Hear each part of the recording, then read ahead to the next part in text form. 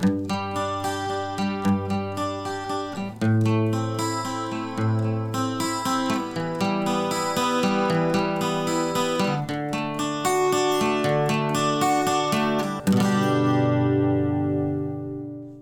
all multidimensional beings, and welcome to episode 3 of season 2 of Love on the Brain. Great fun episode last week that is going to be followed by the mother of all trauma bonding episodes. And as you know, Jamie is a therapist, and more loyal listeners will know I started my process of therapy in January. So it's big in both of our lives currently. So before we get into Katie's episode, I wanted to kind of touch on how important the sharing of yourself and not hiding has been in humanity and for the future of our world and society. I think as you all who watch The Bachelorette know that this episode, what happened? They kind of took Nick Viall, licensed therapist, into a group, and they had hey, let's lay it all out on the table. Let's lay out what your kind of deepest, darkest relationship trauma pattern was. Did I say that okay? Or like the indiscretions that you caused in relationship. That might affect you in a relationship, which is, again, I love that. It was awesome as far in real life is concerned. It's just very progressive and it makes a lot of sense. We talked about it last episode and how quickly should you divulge your traumas in dating. In the first date, second date, most of these guys have no idea who Katie is. I know. Other than she's a hot, strong, passionate woman, and she doesn't know who all these men are. So I thought it was really cool. So it's been very heavy in our lives and recently, so I just kind of wanted to talk about it before we get into the episode. So what do you say about it, Jane? When did you start? What do you think? I know you, again, fans of the show will realize you were an architecting major. And all high school, you were like, I'm going to be an architect. I am going to draw up the next Sagrada Familia from Barcelona. I'm going to tell her. Did you, actually, that's a good question. Did you think about yourself as like a next great architect, or just something that's I could have a good job? No, I think the idea was like, I could be in charge of designing my own home. Which is amazing. Was like a really big part of it, and it was more from my head, like, I'm told I'm good at art, I'm good at math, I took this test, it said I'd be good at psychology. Architecture first. is a really good job. And then I took like some basic drafting. I liked the preciseness of like the small bits. In my head it was, that's a really prestigious job, you make a lot of money. And then I didn't realize until later that it's like one of the lowest paying jobs right out of college. Like, you don't make the money until you become like, you own your own firm, basically. You're like an apprentice for a while, right. Doing most of the work for less of the money. It's probably a competitive business because I heard about how good it was. I applied to the Penn State and University of Michigan programs where only 60 people were admitted out of all the applicants, and got into Penn State, and within, I would say, a couple weeks, if not a week, was like, absolutely not. And that's very American thing. Like, you got accepted to this prestigious program. You have to go. You don't have another choice. It wasn't just that, though. It was that, and the way I was learning mixed with, how high school is, like, you're pigeonholed into this one identity. And I always had the, like, smart, athletic person. Like, that was just kind of like my That's goal. And when you go to Penn State, everyone's smart. If you're not on a D1 sport, you're not athletic. It's not that big of a deal. And so I kind of went through this identity thing where I was like, well, that's not true about me anymore. I really didn't want to do architecture. It was awful. It kept me away from friends because we were pulling all-nighters the second week of college. Just to get the grades in, to study, or what? It was just to do the work. I was working forever to do the scaling of a building, and I remember it was due the next day, and I had worked night and night and night, like, over and over, and the guy comes in, he's like, you're off like a quarter of an inch over here. Just restart. Oh, yeah. And I was like, I didn't finish the project. I was like, I'm out of here. There's no way. And so I kind of went through like this identity crisis. And I tried going to the therapy services at Penn State that are offered by like the students there. And like, at the time I went in, I'm like, I'm anxious, I'm not eating, I'm depressed, I miss my family, I want to go home, like, I need help. And at the time the guy was like looking through my phone, he was like, so I saw you lost your mother. And I was like, I didn't fucking say anything about that. Right. But deep down, that's probably it was a big part of it, right? But I wasn't ready for it. That's not. So I was like, you don't see me. So I took it upon myself to kind of take psychology classes to get free therapy almost, and like learn it by becoming it and doing it. And it changed my life, finding that bi-psych class I always talk about at Penn State, which was about healing yourself to heal the world and the environment. And that's how I learned about Naropa and just deepened my journey like crazy once I healing moved yourself here. to learn to heal the environment. Yeah, he was like, you can't care about the external world if you're not caring about yourself, or like you don't realize how much you neglect yourself. You're gonna neglect like as above, so below kind of deal. Yeah, and that was Doc. Doc, who wrote a book recently called Awakening 101. Awakening 101. I have a feature. I have a comment in it. Can you look on Amazon for that?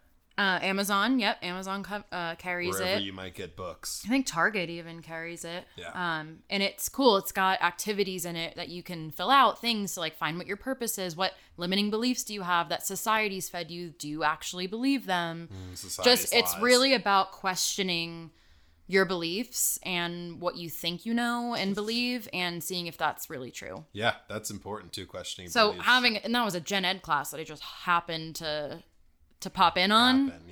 Yeah, quote in quotes.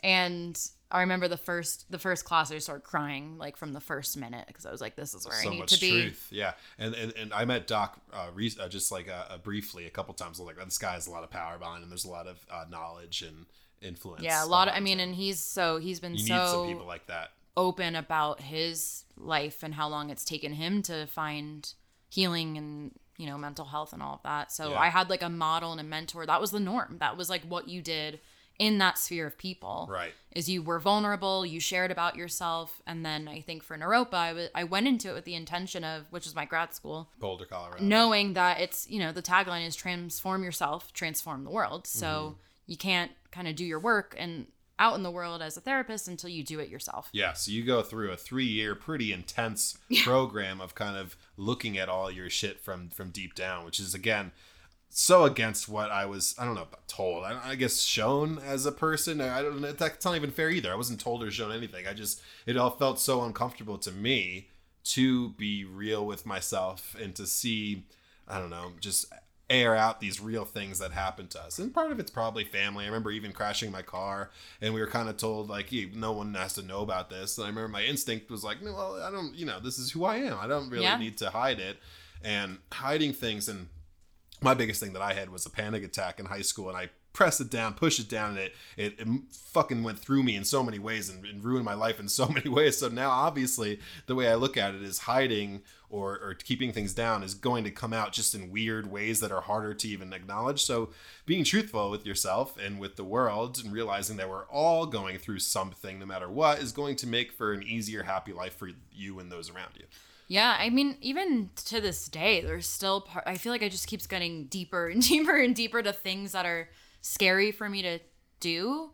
And I think what's been coming up lately is like, it's scary for me to communicate my honest, unfiltered truth in a relationship, sometimes for fear of, I don't know, rejection or whatever, what have you. Yeah, being not liked as much, not as respected or accepted. But I'll hold it, try and work on it myself, not mention it.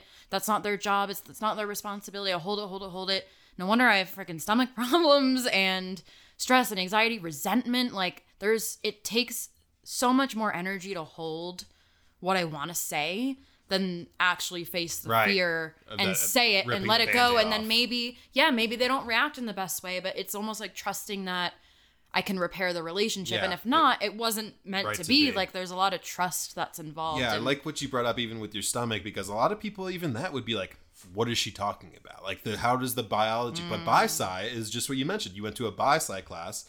And biology science, it's the science that affects us, that our body, you know, the famous book, Our Body Keeps the Score. It's also true. But a lot of, I bet even our listeners would be like, okay, that's a stretch that you keeping in your secrets gives you stomach problems. Well, as far as the science is still developing, but it's 1,000% your gut is your second brain. Yeah, and I mean, logically, there is logic to it. Like, think about a panic attack. Like, you have a physiological reaction that's coming. I felt like I was going to die. Like everything was telling me, hey, you're going to die. Get out of the situation because you're going to get eaten by this shark, by this fake shark, or get killed by this which murderer. Is coming from some kind of emotional challenge. Yeah. And so how could it's not mutually exclusive. Like they're very much connected.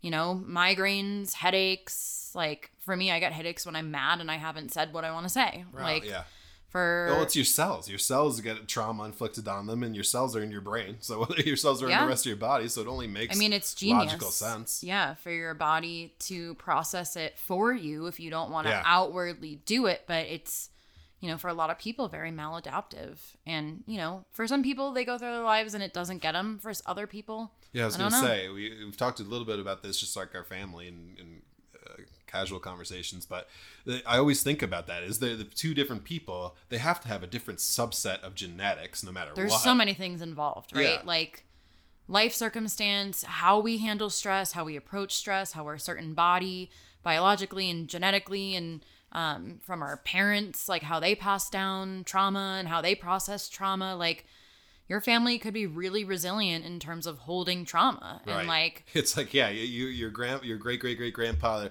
in the 1500s is in the war and killed like 1,000 people. And so for whatever reason, and survived evolution has, to old has age. Maybe been like, well, now you're 4 generations later, you stepped on a mouse or something and killed it. And it's like, you're not going to care because I'm not a scientist. I'm just making this up. 4 generations before your father killed 3,000 people. So maybe like it's evolution. Think about it. If the bird needs to fly, it grows bigger wings. And so maybe your family needs more support because your uncle or great uncle killed so many people. I'm just spitballing here. Well, I also feel like most people are not really attuned to their bodies. Right. Like part of the work that I do as a play therapist, I have to name during the session my body sensations. Yeah. Along with some other things. And that's my go-to actually. First will say what my body and what I'm feeling like before I even say like an emotional word or a thought. And it's really helped me become like almost hyper aware of aches, pains, things, but it's so useful and beneficial. Yeah, well, that's my thing too. When my therapy is somatic, which is kind of getting in tune with your body, and it's so unnatural for me, and that's what makes me feel like I need it so much because it'll help me attune to what I need to see and to feel. It's because my mind is. I guess you're not as me, and I guess I would say me and Dad were very good at pushing things away pretty easily. Like I can kind of like my panic attack. Like I would have told you this isn't doing anything to me. It was because I found out years later, but at the time I was able to push this major life event where a lot of people, maybe you, I don't know, would have immediately, I have to deal with this. Like I have to deal. More so now than before. Yeah. I think I had more what you would call defenses earlier on before I really did a deep dive, and it just came to owning, I'm an emotional person, and I've been saying I'm not for the longest time and feeling like I'm not. And now that I'm owning it and sharing that part of me more often, I'm more sensitive to certain things, and I love a good board game to shut off my brain from there's a lot of from the world. I love to be distracted, believe me. Well, I think you need That's why we watch The Bachelor. Why do you think I watch The Bachelor? We're doing a podcast on The Bachelor. So I think you, and I also would, I've been all balanced recently. If you're like that all the time, where you're thinking about the deepest, darkest things all the time, you could really your drown. life just sucks. You could really drown. At that point, what's the point? I talked to my therapist recently about this. I don't think he agreed, actually. But anyway, I was like, I'm doing this stuff, I'm feeling these feelings, I'm doing this dark shit so I can get back to the high vibes, so I can feel that authentically, that I experience my emotions and my dark traumas, so I can live highly at a high vibration, at a frequency. But I don't know, it just seems like, really it's just like it's uncomfortable in the beginning, and it does feel overwhelming and like dysregulating because your brain and your body are so not used to doing it. Yeah. So it's like, this is uncomfortable. It's not like we went to therapy when we were kids. No, emotional education and awareness stops at like age 5. Nobody, like schools don't really teach past a 5-year-old level of emotional awareness. That's not a Jersey thing, right? That's not a Jersey thing. It's even here in Colorado. Yeah. Unless you have a specific school that's really focused on that, probably which expensive. They're not, expensive, privileged. They're not even, and they don't even do emotional awareness as much. And so most of us, if you think about it, are stunted at like age 5 emotionally, which is not regulatory. It could be 3.5. Let me spend 30 minutes with you in the playroom. I'll let you know. Well, you have. I think you spent a lot of time in the playroom. That's true. Honestly, though, I feel like I'm pretty good in the game room. There was a famous philosopher that said an hour of play like shows you everything about someone. I think it was Plato. Exactly. Are you sure you learn more? You learn more about a person in an hour of play than a minute in conversation, or a minute of play than an hour of conversation or Yes. something like that. Or an hour of play than a lifetime of conversation. Yeah, something about that. I just got a Snapple cap that said that the other day. But a And lot, I was like, ooh. Did you Google it? Because my instinct Yeah, is it wasn't Play-Doh. it said Play-Doh. Well, that's a lot Because of times quotes are. they could be Here misconstrued. comes my highfalutin take of philosophers. Sometimes It they would not be misattributed. Play-Doh. I would have known it. Sometimes they're misattributed by lesser minds. But what I was going to say is like, you know, the goal is, yeah, like you said, it's an investment. It's such an investment Yes. for yourself. And if you don't feel like the investment's worth it, it's not going to work. So I definitely tell people, you know, go to therapy, but don't do it just because you feel like you want to do it or you should do it. Like, look at it really as an investment. This is something I'm going to work at for now, for the return to come later. It's not a quick fix by any means. Although, because if you have 27 years of patterns that aren't Dramas. productive and you want to get, you go to therapy for 2 months and you're like, it's not really working. It's, or I well, feel worse. Yeah. That's just how the body works. Like, that's how the brain and the body processes stuff. And, and the goal is to be able to, like, feel all your feelings and they don't overwhelm you so much anymore. Got it. So you get more used to them. I like that. Less threatening. Well, it's a lot of pain for pleasure things. I went to therapy and I initially felt better immediately because going to this episode, I was airing things that I was holding for so long by myself. So it felt like there was a weight big lifted release. off my. I made the joke that therapy, for me now is like confession as a non-Catholic. Absolutely. And that's one of the great things about the Catholic religion is confession. It's just it's a backdoor way to kind of like release some of the weight that's on you. So that's a really cool thing about the Catholic religion. But yeah, especially after watching Mayor of Easttown, for anybody who's watching. Yeah. Like, let's talk about some shows. That really one of the best shows I've watched in a while. Oh, you because really I haven't found a show lately that I'm really like, oh my gosh, this is Captivated. good. And I wasn't sure, like, you could tell, right? Like, sometimes with dark shows where like females are victims of crimes, like I do get more sensitive to them, especially considering my life is like all about these families who are like whatever. But the background story was so psychological, like you said, and the characters are so charming. Yeah. And like I think they were in close to Philly, That's Pennsylvania. the most Philly show I've ever seen. That's kind of the joke. They went over. Oh top. yeah, It's it was like talking about funny. Wawa yeah. and cheesesteaks and all this stuff. You're right. It was a little bit, but which is if you know the people, it's accurate. No, that's what I said. The way they all Philly were well. coached to say home because that's a very specific I had to Philly repeat thing. it every time. So I'm bad at it, but it was just so charming and a beautiful picture of a family healing, and that's all I'll say. But the mother-daughter relationship was amazing because Kate Winslet, and I think her name is, Siobhan. No, her mom. Oh yeah, is amazing, right? She's She's good. such a good actress. I always forget her name because I don't she's know not her name, hot. but I've seen her in other things.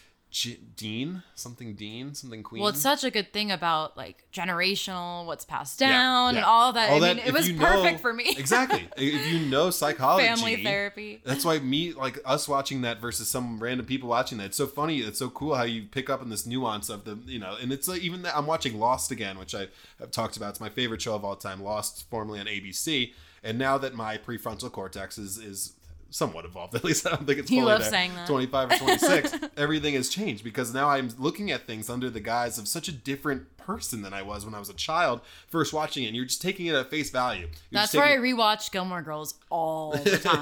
It's different and makes me cry in different parts. That's what I'm saying. Every time I watch Have you seen it pre-PFC? That if so, you have to watch it again. Yep. You have to watch it again.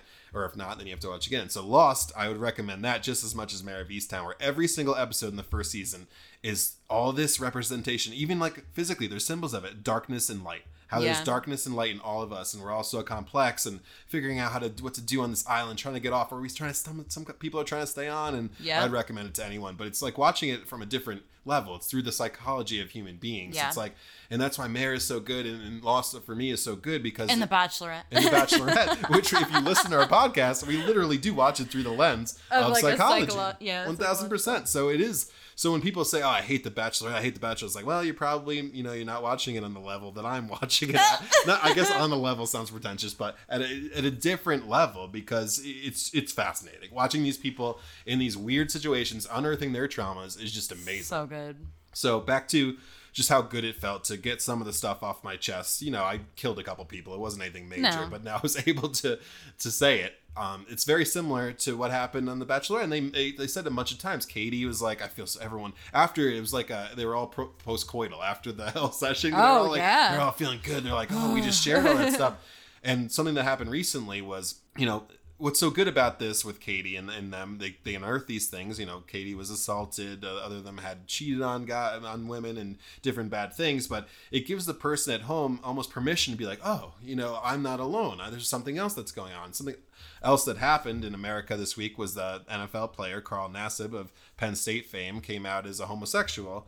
And I just think it was just such a beautiful thing. It seems so simple now. My first instinct is like, okay. Which is a good thing. Well, I read the headline and I was like, yeah. Who gives a shit? Like, but then you read into it. I was like, wait, that was he was the first NFL that is shocking. On a live roster. Michael Sam wasn't good enough to make the that roster. Came out. He was really good, but he wasn't super good. But Nassib is a legitimate player. He's this couple years he's on the Raiders now. He's had some really good seasons rushing the quarterback, and the significance in such a small thing is so awesome, right? It's such a huge. Again, to us it feels so small because it's so accepted. Well, and Colton amazing, Underwood came out as the first. He was a bachelor and he came out as gay. Well, that opens up a whole different can of worms for sure. That's more Kevin Spacey come out than anything else. I don't know if you knew about that come out too. It's like he assaulted a bunch of dudes and then he's like, I'm gay. It's like you still assaulted. You still put a track around Cassie's car. I don't know. Well, gay or not. No, I agree. They like downplayed all of his. That was the point. Issues. It doesn't mean that this is why he was going through something. It doesn't mean,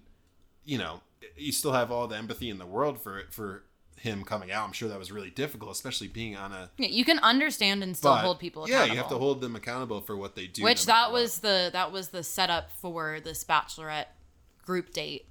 Was I'm here. This is Nick Viall said. I'm here to keep you guys accountable. Which, if you've ever watched Nick Viall on any of the other seasons, he never gave anything away. Like until he has his own podcast he does that trending. More. Okay. Well, he's more vulnerable on the well that's also the thing that I loved about Katie is when people opened up about, you know, the one guy saying he was in a marriage and ended up getting divorced because his priorities weren't in line and talked about how it changed his perspective as a person, and then the other one with the alcohol abuse and the cheating and all of that, and her reaction, which I think some other bachelorettes or other women, and even in my mind, was like, red flag. Yeah. Oh, they've done that. Red flag. Yep. Like whatever. But she was like, I'm so impressed by how they shared that and really felt like they were genuine and honest and open, and I couldn't ask for anything more. Right. Rather than like frickin' Thomas. Right. Now we're getting the episode. Yeah, we'll get there later. We've already had a pretty good. I really, you know, having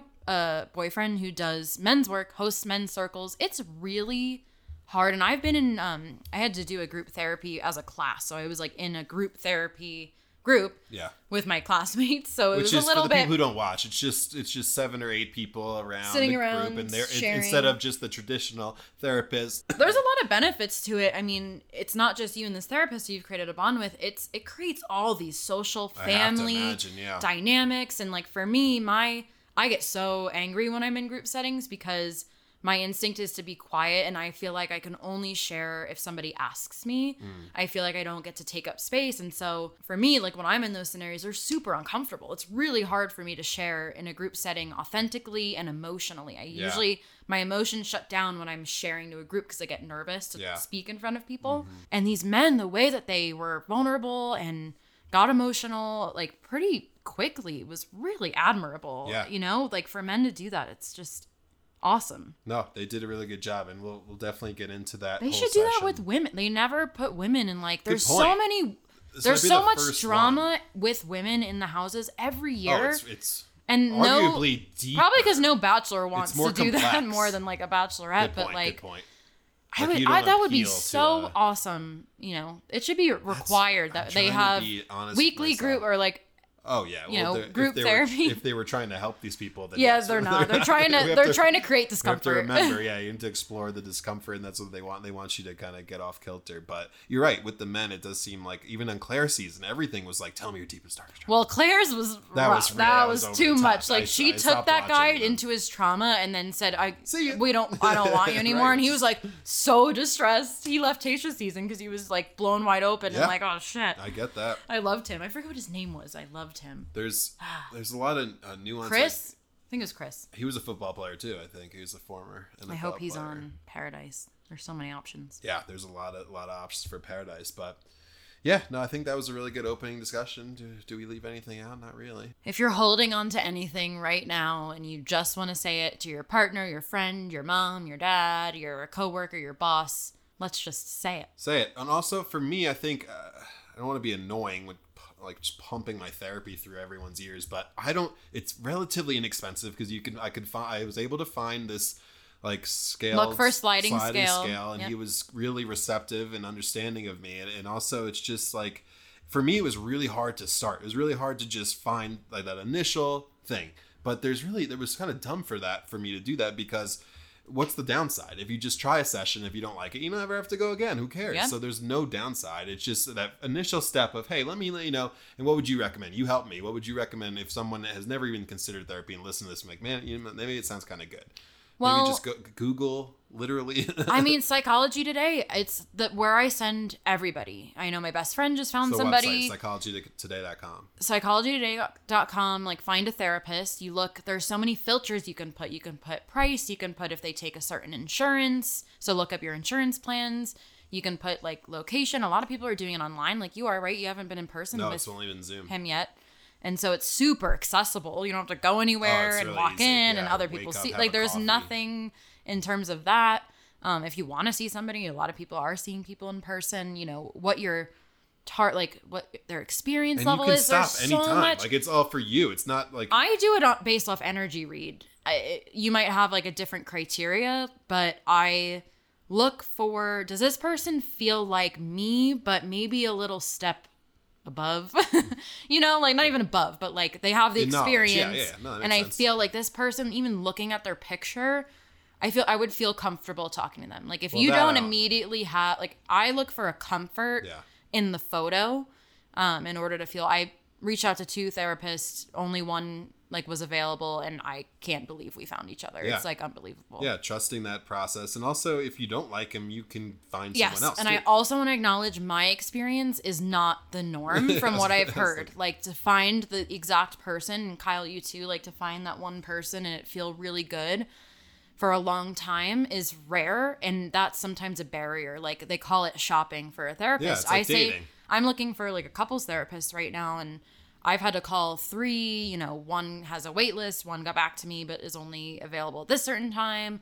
I have to talk about price with them. It is more of a process. Yeah, I guess that's the overarching point I wanted to make was it felt so insurmountable. It felt like I have to do this, I have to find. I was like, oh, this just seems like too much. But it really wasn't. It really wasn't that hard. You can quit at any time. It's all for you. If you've had, talk back to the body, stomach aches over and over, whatever process you go through to find a doctor, it's kind of the same thing, definitely. Right? Like it's kind of like, and if you don't like that doctor, you're not going to go back, and you're like, oh, I need to find another doctor. Maybe I'll ask my friends. Maybe I'll see what doctors they go to, you know, like.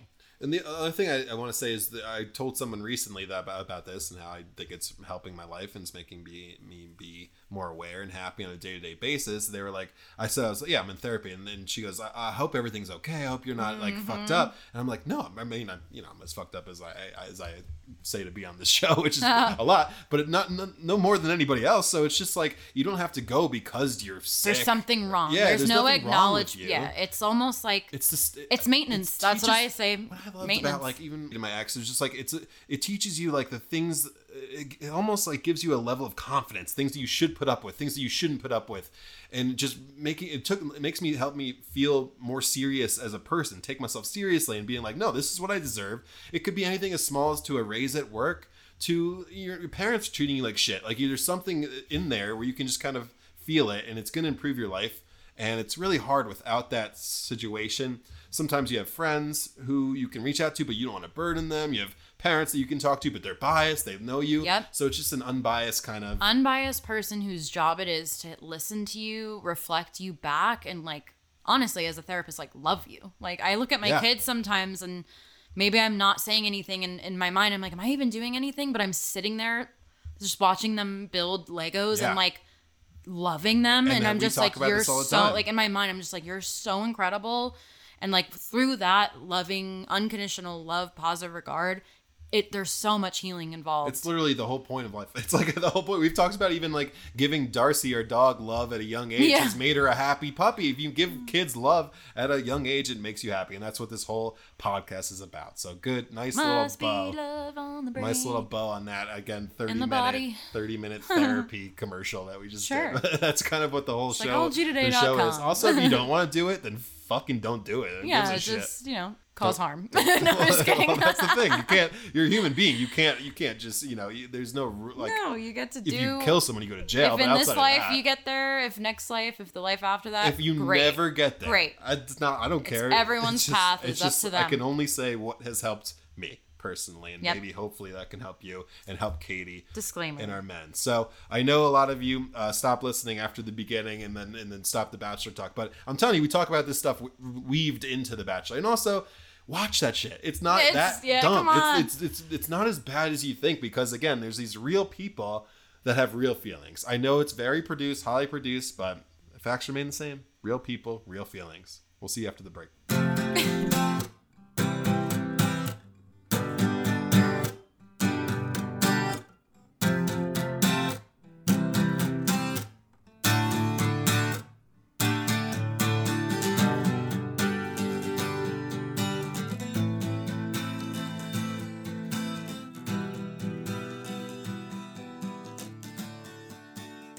All right, we open up episode 2, right where we left off, pre-rose ceremony. With Crazy Carl on a rampage. Crazy Carl is floundering in his lies. Again, it always kind of...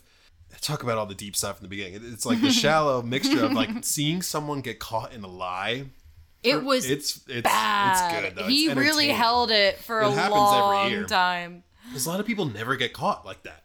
Because either people are like, I don't have to deal with this. Or there's not like 30 men in a room who are affected by it and reflecting back to you. You have like a group of 6 friends. TV. That's part of cameras, so producers. He's got to try to stay strong, but he can't. He doesn't have the tools in the toolbox. Absolute goldfish. So he ruined the rest of the cocktail hour. So in a way, his plan worked. The Kraken attack. Oh, he just cracked the entire, in his stupid way. But it was a very short-sighted plan.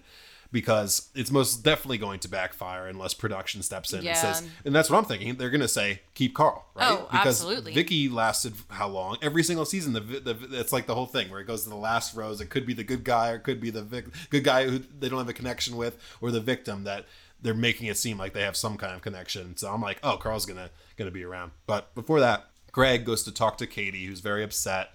And I love like that kind of like look of, they have the rose already pinned to their chest because they got the date rose. So there's something about that. They have like, so much. I mean, it feels so good. Yeah, I bet, it's like, there's no second guessing. All you guys are still in limbo. And she was excited. He came to talk to her. She really likes him. I thought her face was like, if there could be anyone to walk in, Greg would be probably her top pick at that point. My point. note about Carl is, when I was watching it, he's an absolute worm, an absolute goldfish. Yeah, no, he definitely, if we're going to go petty, the worm and goldfish is really great. Greg goes to support, nothing really that groundbreaking. No. Just, how are you doing? And he always looks like, when he says how you're doing and she's like honest with him, he always looks a little bit like, oh shit, I wish I didn't. Yeah, he doesn't actually care. No, like he just looks like. I went to an all boys school and I don't have time for this. Oh my god, it's so weird now that I like follow him on Instagram and we have like somewhat mutual friends. That is and weird. He had a house in Manasquan. Emily said he had a house somewhere else down there. Tiny place, man. He probably lived. We probably saw him at Bar A. Probably lived 10 minutes from us. But here's the thing: he's not all that great. So. Just kidding. No, I'm getting competitive with Katie. But then we see Carl distances himself. So Carl shadowboxing. Yeah. As a form of not facing his inner self. Which a motivational speaker would do. Oh, yes. That's his pre-stage routine. Yeah, a motivational speaker is literally just telling yourself you're better than you are. It's like, yeah, that's all it is. We're just lying to ourselves. You're so great. You don't have to work at all. You're just the best already. But bowl him over. Then we hit if you have anything else before the rose ceremony. No, but... And again, my gut was telling me that this was a setup for Carl to be the final rose. And well, she says she stops, goes back she gives David who comes out of rose. fucking nowhere. He's one of the hottest men on the freaking He's very show. good Where'd he looking. come from? I even wrote down, I said, we haven't heard much of anything from him and yet. then, once more men get it, and then Mike P., our beloved Angel. I have all of them. I have all the guys. Okay, well, you want to Yeah, so David got the first one because, it's in order because there's the amount of roses that are on the table when they get it. So we know this is not produced around. Hunter got number 2, sticking around at least one more week. He had a kind of a big episode. I love Hunter. Oh, okay. But a lot of grunts. All right, he's then we have Connor C. Who? Yeah, still don't know much about Connor C. That's 2 roses now. He's the baseball player that I mistook. I mistook him for the Virgin week 1, which is probably not a great sign. I think I might as well. But after him, it's perfect because the actual Virgin got the rose right after him. And so that's Mike P. This was the weird one, yeah. He becomes the spokesman for the group, which amazing choice. Who else? True, but who else? Bad choice for himself. That's all I'm saying. We know it. Anytime you get involved in it, I see no. This is going to come up a ton in this episode, but I see no benefit for calling out anybody, even Carl at that point. Like Katie said, she wants a man who's like protective, and the way he came and kind of said, "We're all here, right, man?" and very calm, and was careful not to say he's a snake. He's not here for you. He was just like, we just really don't think he's here, and I guess you're right. And we're Maybe doing I'm it as more a about team. The Thomas as we get closer to that part, but Carl was fucking everything up like pretty aggressively. So, but what I was surprised about was this was during the rose ceremony. So he gets the rose and he's using bad time. That's what I think. I've never seen that happen. Has that happened before? Maybe once or twice. During the rose ceremony. Hey, I have to tell you this right now. Usually it's, can I pull you aside real quick? And then they're always like, oh, sure, what's going on? And it's something like, cool about you can't trust so-and-so, or I need to go home, or whatever. Yeah. So obviously that throws Katie for a loop. She's sitting there trying to process it all. She left the room, goes to talk to Tayshia. Which that's why I was like, where the hell are Caitlyn and Tayshia? Because they've been in this position before, and they could totally, it's not Chris Harrison who would be like, non-advice like pushing her to have you thought about obviously pick Carl. But I think that's he's black, right, Carl? That's what Chris Harrison would say. Or right, Katie. But well, it sounded like she said I was going to keep Carl before this. I think that was producers saying Carl's a good choice. You have to keep Carl, and then I think Caitlyn and Tayshia were like, well, we'll support you whatever you decide. Yeah. Was there a kind of way of saying, like, you don't have to do it, but, like, we can't speak against production right now? A job in the future. And there was rumors coming out after Katie's season that production named her as difficult, which they said the same thing about Claire. Yeah. And she was difficult because she wasn't saying what they were telling her to do. Absolutely. And I think we might be seeing we wondered last season, a little change on direction of The Bachelor, because Carl would have gotten chosen no matter what. Because he's just great TV. And again, there's some value there's for more that. empowerment for the contestants, I think, now that stuff has been coming out about the franchise. And that's what the people They're under scrutiny, and so if they get one more bad press about how they're treating people, they have to be really careful. I was thinking they need to stay, like, their attempt is going to stay away from racism at all costs this year. So even if that means Carl has to win, they're going to do something. It just came out that they paid Chris Harrison $10 million in the settlement, which is a 2-year salary. So he was making $5 million a year for 20 years, or for maybe like 20 minutes total of screen time each season. No, it's true. And again, Tayshia and Caitlyn, awesome women, but we need to, like, it's such a mouthful. We need to, like, come up with a name for them or something. I think Tayshia's gonna, because they're showing Tayshia as host. Yeah, I think so. I think she's gonna be right, but just for this season, like, I just love how they have their little, like, brain trust in there whenever she needs. So it's pretty cool. Either way, I guess it has to be dramatic. So Michael A, he got the next rose. He hasn't had a date yet, but we'll get to that in the future. Dad. And then Connor B, Catman, not going anywhere anytime soon, as far as we can tell. And then Courtney, still alive. He got a rose. I don't know if he has any real chance at this point. Hard to say. Still, we don't know much about him, but they don't seem like a physical match. No. Then Trey came on, and I guess this is racism, but him and David just look so much alike. I kept mixing them up. Really, I don't think they look similar. Really, yeah. Because even like if you told me like Connor C and like Michael, they look so much similar to me. Oh yeah, no, I can't tell apart most of them because there's so many. But now that I've recognized David, I'm like, no, like he's not a Trey. True. Okay. 2 or 3 episodes in, I'm starting to get better with the names for sure. That helps. I'm bad. I'm only naming. I'm only naming the people that I care about. Well, eyebrow artist Justin. I know him. He got in. He's cool. He seems like he's got some stuff going on. Yeah, he's growing on me. And then the 2 white boys, Colin Hanks and Boston Christian. No surprise. Colin Hanks? He looks just like him. Come on.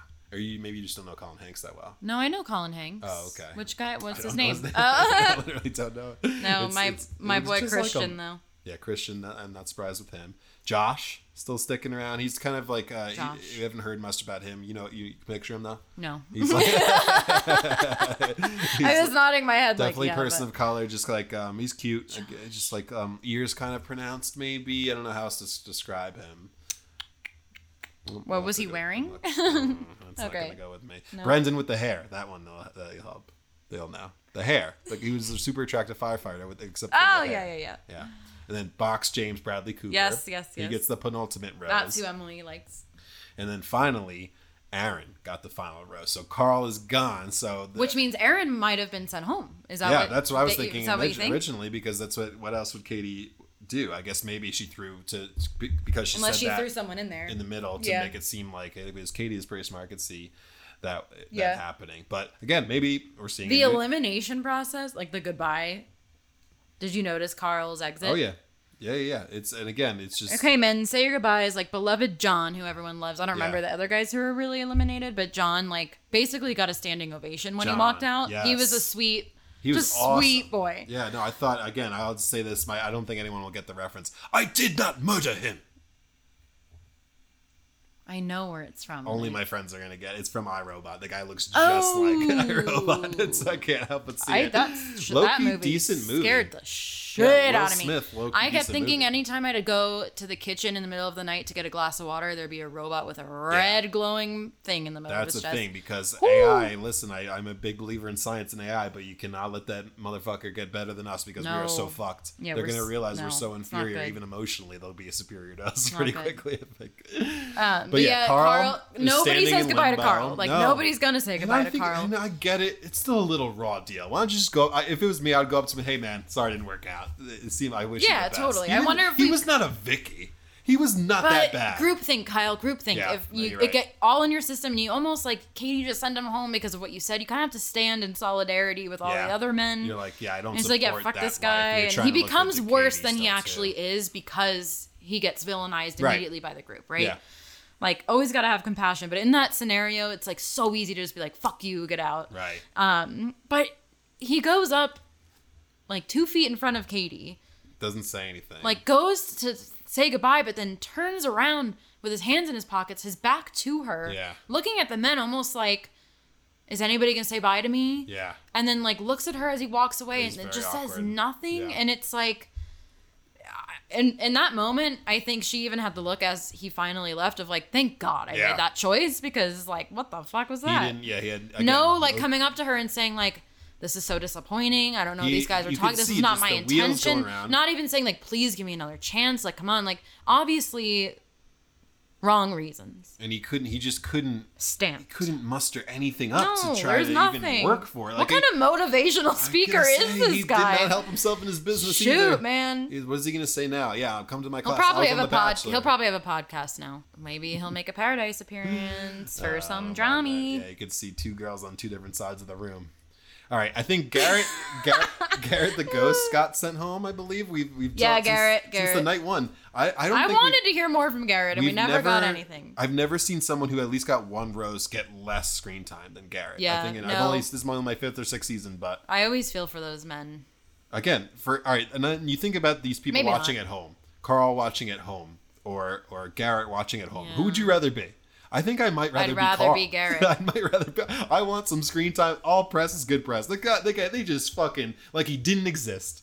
Like, he just never existed like a human being. You're right. And the right answer is Garrett. Well, because then you have to be like, oh, I was on The Bachelor. And then be like, oh, really? What season? I was on case. Really? 12, 13, like, 14. I don't know. No, it's true. You can't really use it. But, I mean, either way, you can't use it because you don't want people looking back and watching Carl's. You don't want to look. Yeah, but people have had some like comeback arcs on Paradise if they're given a chance. Hope. That's what you hope, and you hope that he watches this and is like, he might get a pair. I could see him getting a Paradise. He's not spot. ugly. He's definitely not ugly, and he's can talk. I guess I don't know what the Carl. If you were listening, the first half of this podcast is for you. Some therapy would work wonders. Yes, and also if you're watching us, look a little to the right because it's probably not a focus for you. All right. So anyway, that was the rose ceremony. Again, there was no one else that was eliminated, really. I think it was just 3. I think it was Garrett, Carl, and John. Kyle. Oh, wow, I had no idea. Yeah, I didn't. There was no like goodbye or anything like that. No, these first episodes they really skirt past. Yeah, there's the no real point. There's no real point. Ones. Okay, so then they go to the date card, and the date card says, this "Love, is so funny. Love is about honesty," and I need 100%. ... And then what do they all say? They all repeat it. ... Did she say love Katie? Did she say love? She didn't say love Katie. She didn't say love Katie. And then Connor B. Catman has his own interview, and he was like. And Katie said, ... No love, Katie. Brutal. That's so funny. But they did. Somebody made an observation. They were like, we're noticing Katie sending home overly confident men. And so a lot of them are like starting to watch and take that in. Well, yeah, but Set the precedent. But it's not real confidence, any of this. Like, there hasn't been a single That's guy what I who's mean. actually... That's what I mean. I think they said overly confident, but meant like this, like projecting of confidence that's not really Which there. is, popular maybe in the 90s or early 2000s. So you're seeing a societal shift where that guy's, kind of, we don't want him. People I'm around, kind of blown up. So we know Katie means business if she didn't sign it, love Katie, and left it with a ... It's almost like you're getting in trouble. It's like when your parents say, we need to talk after dinner, when your boyfriend says, I've got something to talk to you about when I get home. Right. Yeah, exactly like that. ... Man. There's no love, Katie, and that's a big thing. And again, but I like to say, love is about honesty, and it's simple, but it's also true. Tension, rupture repair moment. There was very little honesty in my early relationships, I would say, between both of us. So I think I agree with the overarching theme that love is about honesty. So anyway, Katie starts the group date and mentions a friend is there to help her, which we already revealed in the first segment, is Nick Viall, who, again, I love him. You like him, right? Yeah, I think you mentioned in the last one. I don't know him a ton. He seems chill and kind of cool. You should rewatch some old seasons. Yeah, it's not a bad idea. Enjoyable. Again, you can stream them too. When this isn't on because I can't even do it's too much. I can't do any other reality show at the time. But I'd be interested. I think I actually did see Nick's season. That might have been Caitlin's the first season, Bachelor season that you watched. Definitely, that's the first season I watched through was Caitlin's, and Nick showed up. Yeah, he was an original contestant, and they had sex, and it was a big deal because right before I remember that being like a big deal, and me being like, "What is happening?" It's 2 people that liked each other had sex, but whatever. That was before women were allowed to say that they have had sex on this franchise. Right. So Caitlyn was a groundbreaker. So he's pretty popular, though. He's got a big podcast. Hot new girlfriend. Did I read he dates young girls online? He interviews celebrities. Like, he interviews some of your favorite comedians. Right. I've sent you some of the episodes, right? Yeah, no, I've listened to one. He's pretty well known. I think him and January Jones. Yeah, I think that's what I heard that's so weird. She talked about him on Dax's podcast. They might have went on a date or something. They went on a couple dates. Yeah. Which is... That makes me want to sign up for The Bachelor. That makes me love him even more. Right. It's like, holy shit. Did you watch Mad Men? Oh, yeah. I love January Jones. Really her great. Instagram, she's funny. No, she's sweet natural lady. But anyway, we have a truth circle about past relationships led by Nick Viall. Again, licensed therapist Nick Viall. So we kind of talked about it last week and early in the episode, just owning your vulnerability. These certain words. Mercury. I can't say Mercury and I can't say vulnerability. There's something about the U. I had trouble with ambulance early in my life. I don't know if you remember that. Ambulance. I wouldn't be able to say it. I'd be like Mercury. Vulnerability is right off the bat. Vulnerability. I definitely remember in my early 20s and before, I had a lot of things that I didn't want to own right off the bat, and probably would have been content never bringing them up again. Like let's not even ever explore that ever again. But nowadays, this date, like this group date, if I was on the show, it'd be perfect for me because like when I bring up my past things, cheating on high school girlfriends or getting arrested for stupid teenage reasons, I get a little high because I know it's just so freeing. And I guess I know that I've changed now and I've done the work. I think that helps a lot too, where I realize I'm happy with who I am and where I am. So it makes it a lot better. From my perspective too, like you got in so much trouble and like so many messages that wasn't okay. Yeah. When from a child development perspective, like you were just communicating some kind of something, right? That it was coming out in your behavior. Yeah. And it was very drilled in, I felt like, in our family, at least for me on the other side, where, you know, mom and dad would have a talk with you and I'd come up and be like, thank God you don't cause any trouble, right? Which created a complex for me of being like, Goody I gotta be perfect. I gotta not cause any problems. I gotta get the grades, do the things, like do what's expected. It was very much like a punishment for a system too, where it's like, okay, 2 weeks you're grounded, but we're not going to talk about it or anything. Yeah, it's just like punishment, not really like, wait, what's going on? Kyle, what's going on? Like, and that's not fair either, because they might have tried. Did that. I think was they just definitely very resistant. did that. They tried their best. It's hard, it's especially so hard. with I'm not telling you. I'm not saying teen. anything. I'm not saying anything bad. It's impossible to not miss something as a parent, or like, you know, it's you got just your own life going on crazy. too. It's not fair to put all that on somebody. But even like, it's not just it's not just mom and dad. It was, you know, family and friends, school and teachers, parents, principals, friends' parents, everything. It was just always like, oh my gosh, you know. Yeah. Well, and now there's acceptance around it, right? Like you have this ability to accept it. Well, it's also, there was never any murdering of anyone. No, it wasn't even that bad. Always just but it was made to be like, right. It was all because again, you hear Kyle got arrested, but it's like for what? For we don't have to get into that. We're really going there. We're like, always. It would take a long time to explain. I guess. I was like, she wasn't. She was not who I thought she was. No, just kidding. That's nothing that is. Now I have people who are trying to get to know me listening to this, and they're gonna be like, what? But I'll probably cut it all out. So anyway. Around the circle, they see who wants to go first. I don't know if they just told Hunter to go first, but Hunter had a good episode. And Nick Viall, there's like silent. He just goes, Hunter. Okay. What do you got? Good idea. That's a good job. Or like, what's going on? Yeah. And then Hunter goes first, and he opens up about his ex-wife and his 2 kids and the fatal American nightmare where he got onto the career path and it ruined his marriage. Just the way, like, we care more about our work than love in America will never cease to make me upset. But Hunter really hits the waterworks. Again, it seems like we shifted overnight from, like, men don't cry and can't cry. Like, everybody cries immediately at the drop of a hat. It just happened so quick. Yeah. Didn't you think so? No, I mean, I think the stage was set. Sometimes that's what it takes, is, like, what we call, like, the container. If the container feels safe enough and like enough people are willing, I think Hunter set the tone too, you know, like good point.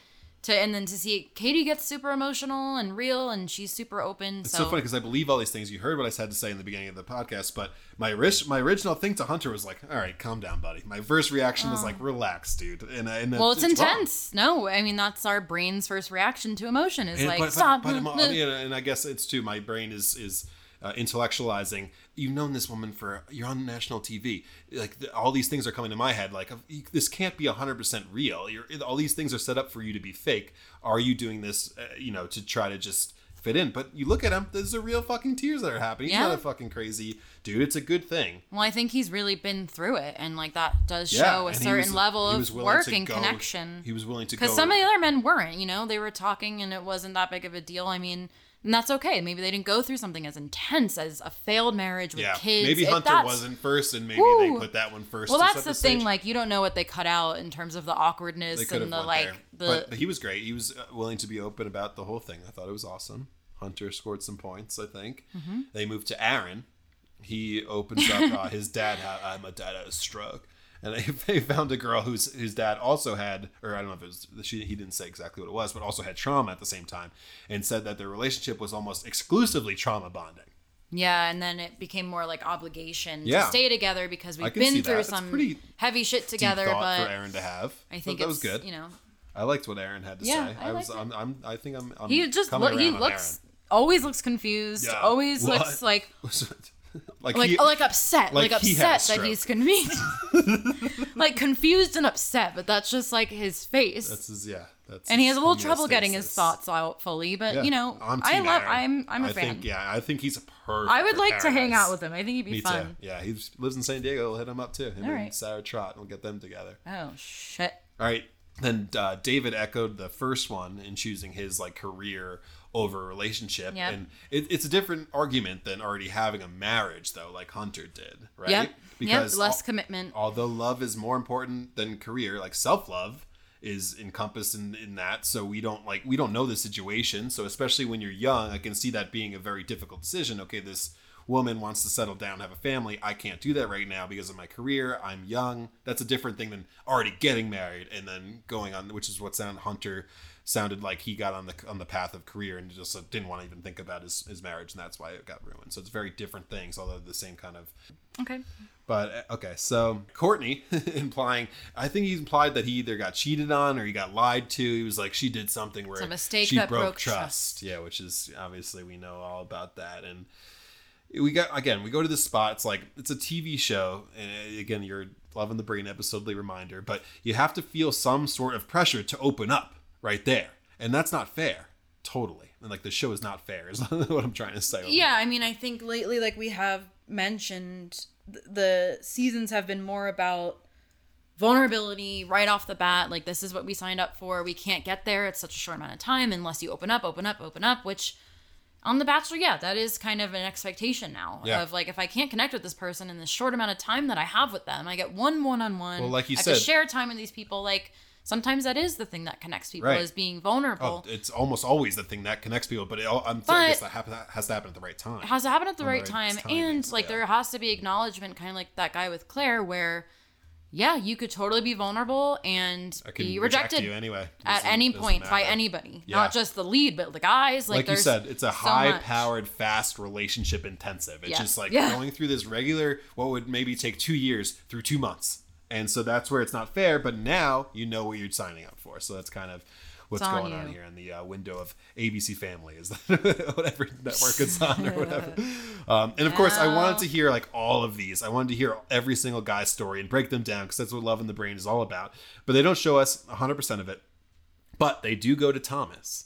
And he doesn't really talk about traumas. He just uses that beautiful smile. Red fucking flags and he says, yeah, like I came here because of the platform. I don't really know you. And I giggled a bit. And I have to say for Thomas, I realized this is one of the more genuine things someone said. Oh, I can't. Yeah. The initial was just like the reaction, at least, through Kyle Quayle's eyes, like that's exactly what I'd be thinking when I go on the show, even though, the problem with what he's doing, he's the only person who's brave enough to say, yeah, I've considered that if this doesn't work out, hey, at least I'll get some kind of platform out of this. I have no idea you fucking are, Katie. All these guys, every single season, they come on, I'm in love with you within a week. I'm like, no, you're not. No. And then so in a way, this is like, oh, I've met you, he says, and now I think you're awesome. And so in that way, I'm like, my first reaction, again, I'm writing these notes down as I'm watching it. I'm like, okay, this guy seems like literally the most genuine person because he just said that. He had the balls to say that. And in Kyle Quayle's mind, which everything is a reflection of yourself, I'm thinking like, that's exactly what I would want to do and be able to be like, hey, listen, I had no idea who the fuck you were. I'm not in love with you. I think you're really awesome right now. We've made a connection. But as the show went on, some other things started to happen. This was like our first glimpse in what I noticed right off the bat, which only enhanced as the night portion went on, was he was saying things like, oh, yeah, I have red flags. And then, but everything happens for a reason. I'm here. And like he turns on the charm. Politics. He drops the bomb and the truth. And then he like brings on the charm and he drops the truth. And then it's like, it washes over. So you like almost like, you didn't see anything. Yeah, like absolutely. Kind of and you can tell with his face and that smile, he's probably worked 100 times. Like, it's probably worked for him for his whole life. Oh my gosh. Right? With stature, with ease. Easy money. Yeah. So you can't blame him because he doesn't have the tools in the toolbox either. I just wrote that he was very disingenuous in comparison to the other men and how they were sharing. That I was like, we'll have to see how this goes. No, you're right. And it seemed like immediately Aaron and everybody were so pissed off. Like immediately the edit was just so mad. Yeah. Aaron just needs somebody to be mad at. Yeah, Aaron's a whole He's probably an Aries. He's definitely gone soon, but I want to see him on Paradise. I'll say that again. Oh, yeah. So then I guess they got, actually he wasn't the last one, Thomas. They got to Connor B. Yeah, he was like, ooh, I was really nervous. I wasn't nervous. He's like, this is a story where I'm I had that written down. He said, and he's like, but he's also so innocent. I wanted to say it when we were alone. He says, I'm thinking, myself, I'm thinking, I'm like, oh my God, I'm really excited to hear what this is about to be. And he's like, really did it. He's like, this just sounds really juicy. And he's like, all right, he's a musician. He built it. I started to acquire a drinking problem. As working musicians, I'm pretty sure half of them, if not more, all have that. So I'm like, okay, what is it? What so I'm like, DUI, domestic violence. He murdered his wife. Like, what's going to happen? I really And then he goes, I went to a party and I cheated on my girlfriend. I was like, okay. Yes, it's terrible. But come on, cheated. Oh, but it's like you could tell his moral compass and like where he's at now, he's so upset. See, you're so much more trusting than me because my initial is like he's playing this up. Oh no, I think he's so sweet. I'm not saying he's not sweet. I'm just saying he's got an innocence about him. You want to be the most wounded at this date is my thing. I'm not saying you're doing that consciously. I'm just saying you want to come off as the most wounded. It felt more. I haven't felt like any kind of games with him yet. It felt more like he's somebody who holds a lot of shame and guilt. Okay. Like think about the way that he was like, oh, I really need to redo our first kiss. It just wasn't good. Like, I think he holds on to what he does, like, really intensely. Yeah. Probably because of that time in his life and the work that he did to be he's like, I try to make amends. I can't take apart the... But the intensity of it was probably more intense than it needed to be, yes. Yeah, I guess, again, when you're in that zone, when you're in that zone of group therapy, everything feels more intense. Yeah, which is, again, it seemed great for all of them. They all were able to air their grievances and feel good. And to tell a girl you're about to date, like, nobody else said that they have cheated, and to be the one that's like, I have cheated, is like a huge thing. Yeah, no, you're right. It's definitely not. He's so cute. He looks like a little mouse. He's cute. All right, then Katie goes like she should. And she drops the big, like, non-consensual bomb. And this is, of course, very uncomfortable and complicated and unfortunately far too common. But she says her relationship with sex was impacted by this. Yep. Of course, I mean, at first hating sex, she says, and not being into it. And then you can argue, bringing a dildo on night one to The Bachelor is a bit of a overcompensation maybe, or just like a kind of like a, it's like... After getting over something, like, this is how, after maybe she had this problem with sex for so long, and then she got over it, she's like, now I'm like on the other side. I think a big part of it is there's a like reclaiming of your like sexual empowerment that happens when you do go through something like that you, like, if you're able to get back to a sexual place after not being able to, it just feels so much more genuine and like less taboo, that you're so much more comfortable because you kind of went to the taboo, which is unfortunately like that you weren't having sex and you didn't want to and you had lower drive. That can be really shaming and a lot of taboo. So when you heal and get that back and are comfortable, it's like, oh, thank God, and then it becomes a big part of you. Yeah, and it can be like, now I want to talk about this. And this is where, sex positive and like the word...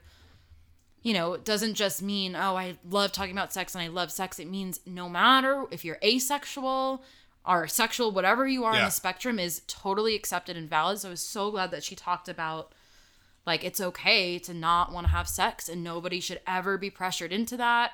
It should never be, a guilt trip. Yeah. If you have, if you're not, like, if you had too much sex, if you haven't had, there should never be any kind of unhealthy relationship with the conversation around sex.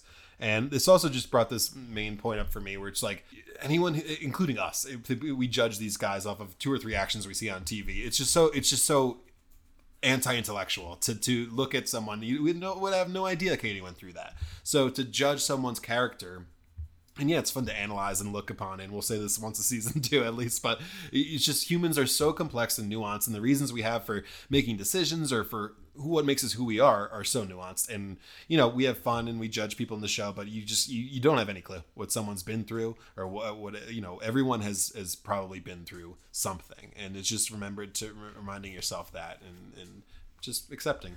Yep. Yeah.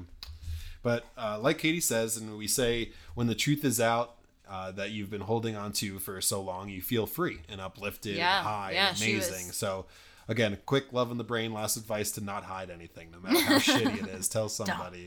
Normalize the struggle, you said last year, which I love to say to people now too. Yep.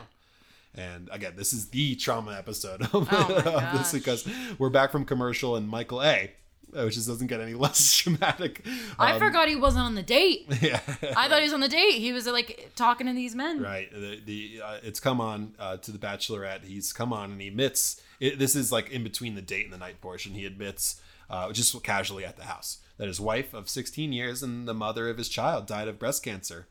And his next date is literally on The Bachelor, which is just pretty wild, and that's crazy. That was 2019. Yeah, and it's so soon, so long ago at the same time. 2-year-old son so different. When mom dies. It's big. And then we'll get back to that. But after that bomb is dropped, we head back to the night portion, and they all do like a little, like, again, post-coital. I said before, I thought they all looked very just like they just had sex. It just feels good to share that truth. And that's why, again, therapy feels so good. Got the glow. So I'm hoping the vibe continues throughout this night portion of the date.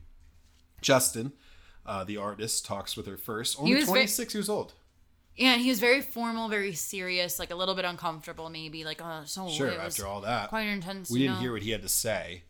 And Katie's so good at like loosening people up. She's so good at like taking like what was probably his nerves and being like, well, like, and being so personable and real. I can't tell you how much Katie's stock was already high, but after that, she's really killing it. And Connor B was the only one that we saw that acknowledged what she shared, because it's really uncomfortable, right? Yeah, when a woman shares, I've been like assaulted and all of that, like that's really intense to like, especially to a group of men.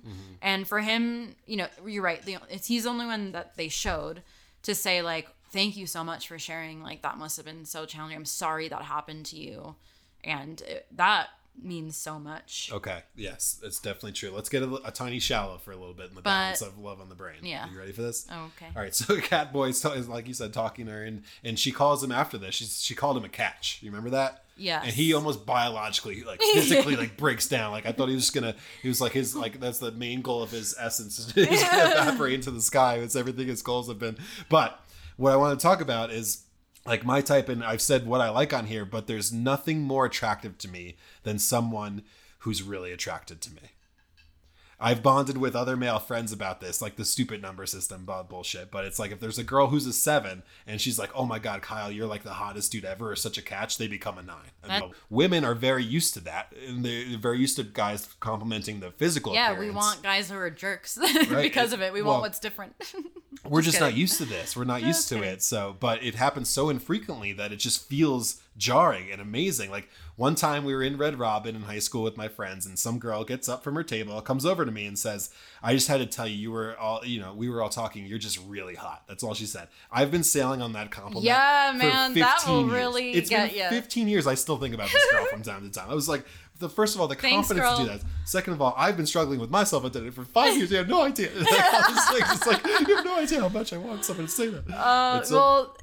But I will say, like, I think in that moment for me, I saw the first instance of he likes her more, like she's talking him up right now because I think he's a bit insecure. 1000%. And she's letting him, you're a catch, like I need to let you know that. And the kiss, like it seemed more like friendship to me. I've thought that since the second episode. Even maybe the first. This is the first time where I was like, I don't think it's going to be him. He just doesn't. Again, there's that whole, I might get in trouble for this. There's that whole thing where they studied women and they asked them, okay, do you like a guy who's vulnerable or non-vulnerable? And like 100% of them said vulnerable. And then they had them actually be vulnerable, and they always chose the guy who wasn't vulnerable as honor. So it's like, yes, your brain wants this. And I think every single person is different. I have to say that no matter what. And every single human being, woman, man, any kind of, gender, you have a different thing of what you want. But basically, I think for women, especially that I go after, suppose there could be two types of men. One that's vulnerable all the time and then proves to you that he's also a little masculine, or there's the masculine man all the time who proves to you that he's a little vulnerable. Mm-hmm. I think choice 2 is the guy for most women that I like. Heterosexual women. No thoughts or feelings? No, I feel like most guys I've dated, they appear really, really masculine, and that's what I am attracted to. And then I recognize, or as I get to know them, I'm like, oh my gosh, these are just like sensitive. Yeah, and that's really I'm saying that's more attractive. Men, and it's such an asset.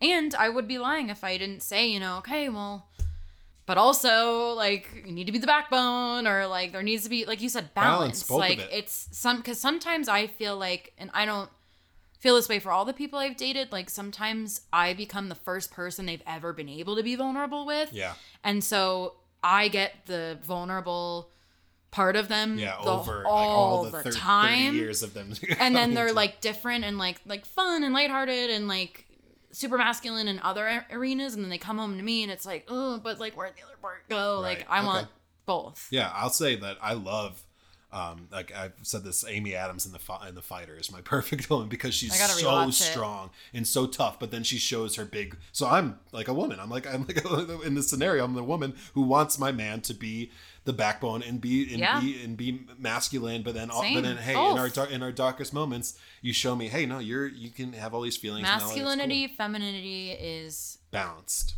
A spectrum. We all have parts. I have masculine traits and feminine traits. We got to own them all. Yeah. All right. Good talk. So then, all right. So after Catboy, it was Thomas came along with her again. We'll go back to Thomas. I put so many red flags. Right. She tries to get him. This is where I really turned on my first initial opinion, because she tries to give her the real dirt. Right. She tries to okay, I know it was probably really hard to open up, which is great. It's and that would be okay if he went there. Yep. And it's just more political talk, more politician. Ooh. He's trying to win the Democratic vote, and she calls it out because she's so smart and just so great. Yes. And she's not falling for the Gaston charm that many women have probably fallen for. And instead of the Katie kiss, he gets a to be determined, which at that point was a big deal. Yep. Which is a big deal because keep him scared. Obviously he's not opening up. And here's the thought that I had to myself: what if he is just one of those 1 in a billion that has literally everything has been boring or smooth in his life? He doesn't have a cheated story. He doesn't have a domestic violence issue. It's possible. Don't tell me it's not possible. He's literally just had the most boring life in Kyle, history. it's totally possible. This man, you think he's hit women is before? Bathed in privilege, and there's no way, whether he's aware of it or not, he might genuinely have no idea that he's done anything. That's more my it literally has never entered his conscience. It's I've never, I'm sure I've maybe done this and that. People have told him that, but he doesn't believe it. Yes. He doesn't believe he's done anything wrong, and that's why it's fucking terrifying. Right, and that's he's and probably it's his never. eyes. It's just he's never scary. Confronted it, and he's never, big. Ooh. Yeah, but again, this is also unfair too, because there's totally a possibility that the editing is just making all this seem like absolutely, definitely, because he has, out of everybody, been honest about that initial fact, literally in the house, which could also be a ploy to get away with some shit too. Oh now that I'm so thinking hard. About it, this is why this is so what happens tough. If you think, and if also, you can't tell either way, you're being manipulated. But you can't say that 100% either, which makes it so difficult. 75% you're manipulated. I'll gladly take 75. I would probably want 80 if you want 80. Okay, great. but he's rattled at this point. After she rejects him, kinda, and he's pacing around, and Aaron's talking. Poor Aaron. He's trying to be vulnerable, and he just got his train of thought. Yeah, it took him 35 minutes. It took him a long time. And then Thomas finally interrupts their conversation. Lurking in the fucking shadows. And he just says the same thing, which is a power move. Yeah, for you to be moving around like that, they're there, and you're just stalking your prey almost, but not making eye contact. Absolutely, Jamie. It's jungle work. Yeah, and he doesn't know it. He's inside. He's probably really nervous and trying to figure out. But then, honestly, I think he gets her. Thomas does? Yeah, I think even though there's red flags and he's just he gets her. Oh, I thought you meant he understands her. I know what you mean now. Talking about this energy, and she's like, well, I love your passion. And she's seeing the eyes. Energy, it works on me. It works on me. It works on if the girl did the same exact thing. Yeah, Thomas who am I? I definitely. It's early on. She doesn't know anything. She doesn't have to send him home. No, he you're hasn't right. done anything terribly. She's got moments to suss. Yeah, and again, he's just not grasping the concept though that Katie wants him to grasp. I literally don't think he understands. I don't think he does. If he is, he's definitely a psychopath. If he understands, yeah, maybe yeah. But then he got the Katie kiss. I wrote down it was a legit Katie kiss where she went kind of crazy on him. So again, it may have just worked again, but he's not going to be able to keep this up for a long time. Again, he's early on, so it might be okay. But a couple guys don't get any time, and that sucks. But we go to and Thomas gets 2 times, which is always a thing people get mad about. Which it's every the season. Fucking game. It's the whole point. Yeah, don't blame the person for twice. Blame yourself for not going for it. At that point, too, what is he supposed to do? Physically bar Thomas? You can't do much except get you give him a minute, and then you come up and be like, bro, I haven't had time, so you can talk to her later. If you know Thomas is there, then you go as soon as you know. Yeah, I don't know what the situation, how far there. I don't know what's going on really. But yeah, I really want to be a contestant just to see the inside workings. Right. I would love to just be a fly on the wall. Yeah. I'm endlessly curious and fascinated by all this stuff. So that's why we watch. That's why we continue to watch Breakdown. Okay. But anyway, so we go to the one-on-one reveal, and Michael A., the grandfather of current emotional trauma, for this trauma-based episode, gets the date to top off this big story of an episode. But before that, of course, Thomas is going to get grilled by the peanut gallery, and this happens every season. And I was going to ask you where you fall on the subject, but you kind of just said it. It's like, it is the game. You have to, if you see Thomas come up there and strong arm somebody, you have to go and do the same thing to him. Yeah, which again, it's just an easy scapegoat to get that. It's no real problem, in my opinion. Katie gave out the date rose, and I wasn't sure. I thought it was going to go to Thomas, but really it went to Connor B. I didn't think Thomas, because she was still a little weirded out, but I thought there was a couple I thought was like, maybe Aaron. She's like, seems to trust him weirdly, and he got his time cut short, so maybe him. But Connor B got it, and that made the second most sense to me. Nice little kitty. Nice little kitty cat. Little kitty rat. And again, back to more Thomas grilling, and I'm like, Aaron starts really grilling him, and I'm like, dude, chill out. Again, I'm rooting for him, so I'm like, don't get involved. Again, to all of them, just trust Katie. I know it's hard. I know it's really hard in the moment because she doesn't know the things you know, but you have to trust her. She can make her own decision on herself, and she can, because. But now he's been empowered by her to like be the sneak, or like be the eyes and ears and tell her. So. Thomas? No, I'm talking about Thomas. Aaron. No, Aaron is, but I'm saying. Oh, you said Thomas. Oh, sorry. I know what you're saying, but we're talking two different things. Yeah, no, Aaron, for being, you're right. She kind of gave him the carte blanche to be the kind of guy who calls other guys out, but it's not gonna do any good in the long run. But it's hard to think in the moment. Anyway, now on to the one-on-one with Michael, and Katie opens up by flipping her buggy, which was funny. Yeah. And then a nice little tumbleweed shot, which I think I've told you this story, my tumbleweed story. Maybe it's interesting. It's not interesting. I think so. They're just driving across country, which is another thing I recommend everyone to do. It was so much fun. Even by myself, I drove all the way from Jersey to California, stopped in a bunch of cool places. But you get a little loopy, right? You get a little kind of like you're driving and it's kind of all going past. I think I was stopping at casinos and drinking and stuff too, so that didn't help. Oh. And I was like loopy. And one day I'm in Kansas. You're on the fucking road for 14 hours, the same road, nothing around you. And I'm thinking to myself, man, I need something exciting to happen. And I see this little tumbleweed out of the corner of my eye. And I didn't even know it was a real thing. I thought it was a myth from my childhood cartoons. And I see it, and I'm looking at it. And I'm going bump, bump, bump. My car hits it, boom, it explodes right in front of my car, and I start like celebrating, like, yeah, like fuck yeah, that was awesome, that was the coolest thing I've ever seen. It's like I'm in Kansas, what people do in Kansas. But anyway, tumbleweed. We saw a bunch of tumbleweed. Yeah, there's some. They're real. It was the one crazy like kind of knocked into the buggy as they even met up, Michael. And Katie. He was like, "Oh, I'm just being followed." It was cute. Yeah. So Michael hasn't had any time, and we just found out about his dead wife, and I think I liked his initial vibe on this date a little more than I kind of criticized him earlier. I need to be honest. Goofy. Not your type. Right? Because we're not withholding truth. I really zoned out for most of this date. Wow, we reverse roles. Yeah. Usually I zone out. I zoned out. I was hyper. I think so. I watched it this morning, and I think I hit the moment in my coffee high where I want to do 1,000 things at once. Yeah. And I think I was multitasking too much and was like, kind of listening and taking notes, but like not really caring. And I apologize, Michael, because you deserve time. Yeah, I thought it was a great date, but I paid attention more than nighttime. I love what you said about the caffeine though, because that happens to me. There's times where I'm like, I love coffee so much, and there's that peak high that I get every morning. I have not. I have not upped. Everyone says you always need more. I don't need more. No, 2 cups. 1 cup for me. 2 cups for me, and that's all it takes. On the transition from cup 1 to cup 2, I'm like, maybe I should try to be a quarterback. Yeah. All these crazy thoughts. I have insane thoughts too, impulsive behaviors. After that first cup of coffee. Yep. But anyway, so he says that most people, the line that the line that he says is, most people say this ends in an engagement, but he says it starts with an engagement. And I thought that was a good comment. I thought that was good. Katie really loved it too. I think it was a good move. I was kind of like, what does that even mean? Well, it's because the relationship, this is all bullshit. They're at the house and you can figure kind of someone out. Oh, I hear what you're saying. It starts with an engagement and then we work backwards. Yeah, the relationship starts with an engagement. I was trying to do like a metaphor or something, but I know. I thought it wasn't that deep. Yeah, it was simple, but I thought it was really coffee good. Brain was like, what the fuck does that mean? Well, anyway, get an apartment. He asked for the kiss. He asked for the consent kiss, and he gets an abso-fucking-lutely, which is like the best thing Katie can say, probably. Boy. And I think that's a good sign for him. He got a Katie kiss thrown in. They showed some different. Again, this is half of the season has been montages of Katie making out. I liked the way he kissed. It was slow, and then he let it naturally build rather than the just right into Connor. Yeah, totally.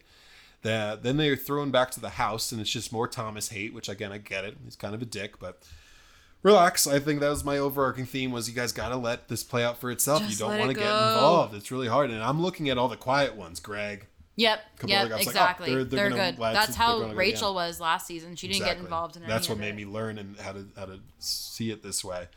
But the formula is right on track because that's what happens in The Bachelor. And we go to the night date and we're all waiting for Mike to drop his bomb. He hasn't told her yet, and he told a couple other guys in the house, and he goes into his narrative, and I'm like, again, my first instinct was like, he's really cute. He's courage, this grace, humor. Again, he's talking about his dead wife, and he's talking about their hair falling out. Again, courage, grace, humor through the whole process. So for us, obviously, this felt for me very familiar. Very similar situation that happened with our mom, where she went through chemo and was graceful and humor through the whole thing. And you never actually thought she was gonna pass. Like I don't know about you. I immediately thought that's how it was gonna end because of Reeves' mom. No, you're right. My friend's mom had cancer and died, so when we were told, my first thought was like, oh, this could end in her dying. That's interesting. We had totally opposite. I was like, she's a superhuman. There's no way this can happen to her. There's just no way. And I was like home all the time. Like that was a point in my life where like I didn't really hang out with friends, and you were pretty busy at that time hanging out with people, and so like I was watching everything,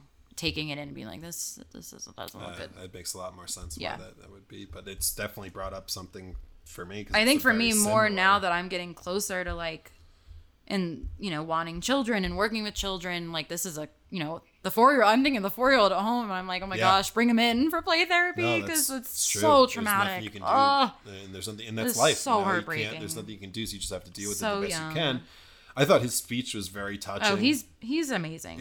I really like him. It's only been 2 years, so it's so fresh, but on a good timeline, I guess, to meet someone else. And I don't know, again, I can't judge going on The Bachelor. It's my initial is like, okay, what are you doing? But it's not me. I can't judge. He just seems adorable. Yeah. I couldn't help but think about Katie at this point, though, too. She's in these, quotation marks, relationships with guys. And all these guys today, she's holding all these traumas. Because you're in a relationship. She's gonna burn out quick. With all my relationships, I want to know it all. I want to take on your trauma. I want to care for you about it. But that's one person. Yeah. And so if you're holding it for all these people, if you want to do it the right way, I couldn't do it with 2 people, let alone 10 or 20. That's the work of a therapist. But that's at least, again, at that point, it's not, but you're paid to do it. You have to do, you have a job to do. It's different. I hope your relationship with your clients is different than your one with Max. Oh, yeah. So then it's just a different kind of very different boundaries, but like you're right. I think this is why they get so exhausted. It's the intensive, right? It's intense. Yeah, and especially for Katie after this date and after this huge, I can't remember. Woo! Again, maybe this is because I'm acclimating it to me, but this is the craziest thing anyone's ever said. No one's come on The Bachelor and been like, hey, I lost my wife cancer 2 years ago. There was a girl actually on Nick's season, Nick Viall's season, whose fiance killed himself. Oh yeah, that's she found him. That might be. So it's pretty bad. Compare, but yeah, that's pretty bad. So RIP. So okay, so then wait, Danielle Maltby, who was dating Paul Calafiore or whatever, that Paulie he cheated on her with Cara. It comes first, full circle. I didn't know she was on The Bachelor. Yep. Then that makes a little bit of sense. Okay. So anyway, so again, she definitely likes him a lot more after all of this, I thought. Oh, so much more connected. And I love, she was like, I'm overwhelmed with his pain, but excited at just the way he talks about love and that. And he was so great. He was like, and she acknowledged, she was like, I'm not going to be able to take Laura's place or whatever. I think her name was Laura, but like, and he was like, no, but we'll create our own thing. He killed it. I thought he said all the right things. It was beautiful. I think she really started to see, like, this is a mature, like, sensitive. This is kind of what I'm looking for. Yeah. You might not have everything else that I want, but there's some potential here. And then they go out. You got hotter for me. Yeah, me too. And they go out to the roof and they look at the beautiful stars. And I think I mentioned it before. Sexy banter. I was in New Mexico 2 months ago, and there was this. We were in like this really empty kind of land, and the stars were as good as I've seen in a long time. And Australia will never top, I don't think. Yeah, that would, even the pictures. The outback of Australia, it was insane. It's just light pollution. Oh my god! Yeah, there's no lights around for miles. There's probably a hole in the ozone over there, so there's no there's no pollution messing it up either. Yeah. But anyway, so yeah, New Mexico. If you have never been, I would say check it out. I think it's pretty cool. Great spot for a date and for the end of the date. And I thought that was really beautiful. Yeah, it was a really nice way to end. All right, lastly, it didn't end there, unfortunately. Nope. Aaron calls out Carl for being dumb. I think he's mentioning someone is like, Carl? Yeah, he goes, Carl was really dumb, but Thomas is like really smart, is kind of what he was saying. Ooh, so you Aaron, hot takes! funny. So again, kicking Carl while he's down, but it's to explain his point. Aaron's like that Thomas. fun friend who like is so down to gossip, and I love guys who love to gossip like that. I love to gossip. I'm not gonna hide it I think anymore. that's some Gemini energy in me too. Where, and I was thinking about this. I love hearing again. It's like the they curiosity. get a little hush, like it's the curiosity. What do you think? See, I don't like the hush. I would maintain that I would never say someone behind someone's back that I wouldn't say to their face. I think that's really wrong. You should be able to say it to their face as opposed to just gossiping and then getting hushed. That feels bad to me. No, it's definitely not a positive attribute, but I can't say that I don't enjoy that. Right.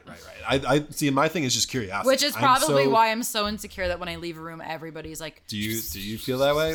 Sometimes, yeah. That's interesting. I guess I've always like I known anticipate it's that, and so. I'm like, wait, this is because I do that. Yeah. Like I'm just projecting what I do onto basic. other people. Young I was like, so maybe I need to do it less. And so I've been trying. But or just do it to openly. And that's why I gossip about The Bachelor. Yeah, you get instead. your gossip. I get my fix. Gossiping rocks off. But yeah, go ahead. They're all gunning for Thomas, especially Aaron. Yeah, and again, then the I'm like, Hunter. guys, my instinct is like, guys, focus on you. I'm just trying to bump them all I just up. like love watching people, especially men. I don't know why. It's just like. Maybe it's less commonplace, like the men that I've known just like don't want to be involved in anything. Yeah, not around you. Not around me. Yeah. But maybe around the other guys. But Hunter is so cute. He was like, I'm at the point where I'm done being kind and I'm ready to call him out. Yeah, which is just like it's like this thing. And he did it in a really good way too. All right, so here's my other question though. Do you think they're threatened by Thomas's looks at all? Well, the only reason they're attacking this man is because he's fucking gorgeous. Yeah, he's a threat, and that happens with women all the time. No one's attacking freaking Hunter or anybody. Yeah, but they're not. They're not acting jerks like either. Like he is. Well, not that Thomas is a jerk, but no, I don't think. I also think like when they do that sit around the thing, they tell them, they ask questions and they do prompts, and so they probably were like, Hunter, you have something to bring up about Thomas. Would you like to share it? So they can't not do it. And they have all the psychological tools, I bet, to do that without being so direct. Like, oh, well, you said in your interview. Yeah, and so you really have so now things you're gonna to look say. like a pansy. Yeah. If you don't say it. And so Hunter like snorts and he takes it upon himself to be the host, like you said. And puppet show. It's like a Jerry Springer. It's basically Jerry Springer at this point. And Thomas, again, so constantly political. Calm. It's just very so calm. yeah, and he's done this a million times. But again, there's a 20. What did you give me? 25% chance that this is actually who the man is, 100% authentically. Sure. 25. That's not great, but it's not nothing. Anyway, all right, we're talking too much about it here. We've said all we need to say. Yeah. Not as good as last episode, this episode, but it was good because of the trauma and next love in the week brain. We talk even... about this. Yeah, next week looks pretty mad as well. So any last words before we give our top 3 and get out of here? We run over today. Yeah, I'm good. Okay, so top 3 for Katie, we're gonna do. Okay. All right. So again, this happened last season where it's like whoever we know the most so far, at least it's like usually whoever is on the one-on-one and gets a rose is going to be in the top 3. Makes sense multiple levels because she chose It's like that. mostly when you get to the end, you see who's stuck. Yes, absolutely. So for me, number 3, let's start backwards. Okay. I'm going Michael A. I'm putting him in there. I think they had such a good date. I think it seems like there's a little goof around him, but in like a cute way. Yeah, I think it's going to grow the more that he does what he does. And, obviously there's a connection there. Watch him do what he do. Do what he do. What do you got for 3?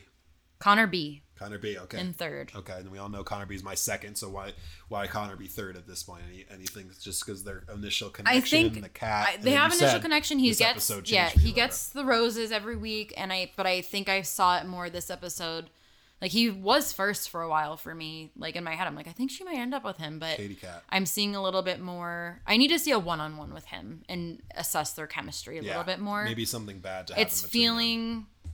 It's just feeling a little bit like friendship. Okay, so I had him for 2. So who was your 2? Michael A. Okay, so we said all. So I'm guessing we had the same top 3 because Greg's good. No matter what, 2 Gregs. 2 G's and Greg, one the top and one on the bottom. So number 1, Greg, for me, Connor, then Michael, and yours was just Michael and Connor switch. Yeah. Yep. All right, so looking forward to next week. This is a long episode. This is, I think, the longest body. What about our personal roses? Yeah, I You didn't do yours I don't know, because is of it the like men? a You can homophobe? only do it with the women? I think so, yeah. Come on. Well, here's the thing. Like, Who would you want to hang out I with? don't like any of these If you guys. had to hang out Aaron. with three... Aaron, and Aaron. What about Christian? You and Christian would get along. I don't know if I get along with Boston guys, man. I don't like the Red Sox, man. Well, I put Greg, David, and Christian. Okay, In I order. like that. No, you should do that because I did that for me last season. I did it for the Three Roses for me, and then I did Who Would You Hang Out With? So yeah, let's continue to do that. So say it again. Greg, Number 1, same as Katie. David, David Hottie, as we Christian. and then Christian. Yeah, no, I like that, and that makes sense to me. I want to know some more about David. We still don't know a ton about him. I think Trey was really funny. So yeah, I'll do it right now. I'll do Trey. Seemed really funny. I'll put him number 1. Then I do like Trey. there's I guess I'm gonna say Greg because he's from St. Joe's and I want to Yeah. know more about who he is. I still feel like there's something that he's hiding, and I guess that might be I bet me he's being jealous cool. or something. And then He was an actor. He went to an acting school, did Oh, like really? improv and stuff. I think you guys would get along. well gives me red flags for being on The Bachelor. That Yes. would be on TV show. I know. Let's keep that in mind. So then number 3, I'm trying to think of all the guys. Yeah, Christian does seem cool, but let me throw who else? He's who like are the other loaded. guys? If I looked at his Instagram, he's loaded. Well, that doesn't make me like someone. I know, but I don't You know gotta why fun I with them, I guess. anticipate anybody with a Boston accent can't be loaded. That's funny. Hey, you said that last time with the blue collar. Blue collar, jobs. like, It is it's like funny. immediately. You've watched The Town too much. Yeah, something about it. I Ben don't know. Affleck, and they're all loaded. And they all play poor boys. Fever pitch. You're right. The poor Boston boy is much hotter to me than the Yeah. rich Oh, Boston boy. Me too. But all right, so I'll come back next No, week. With my you know 3 what it friends. is? It's Goodwill Hunting. Yeah, of course. That's what it is. Yeah, it's not your fault. Goodbye.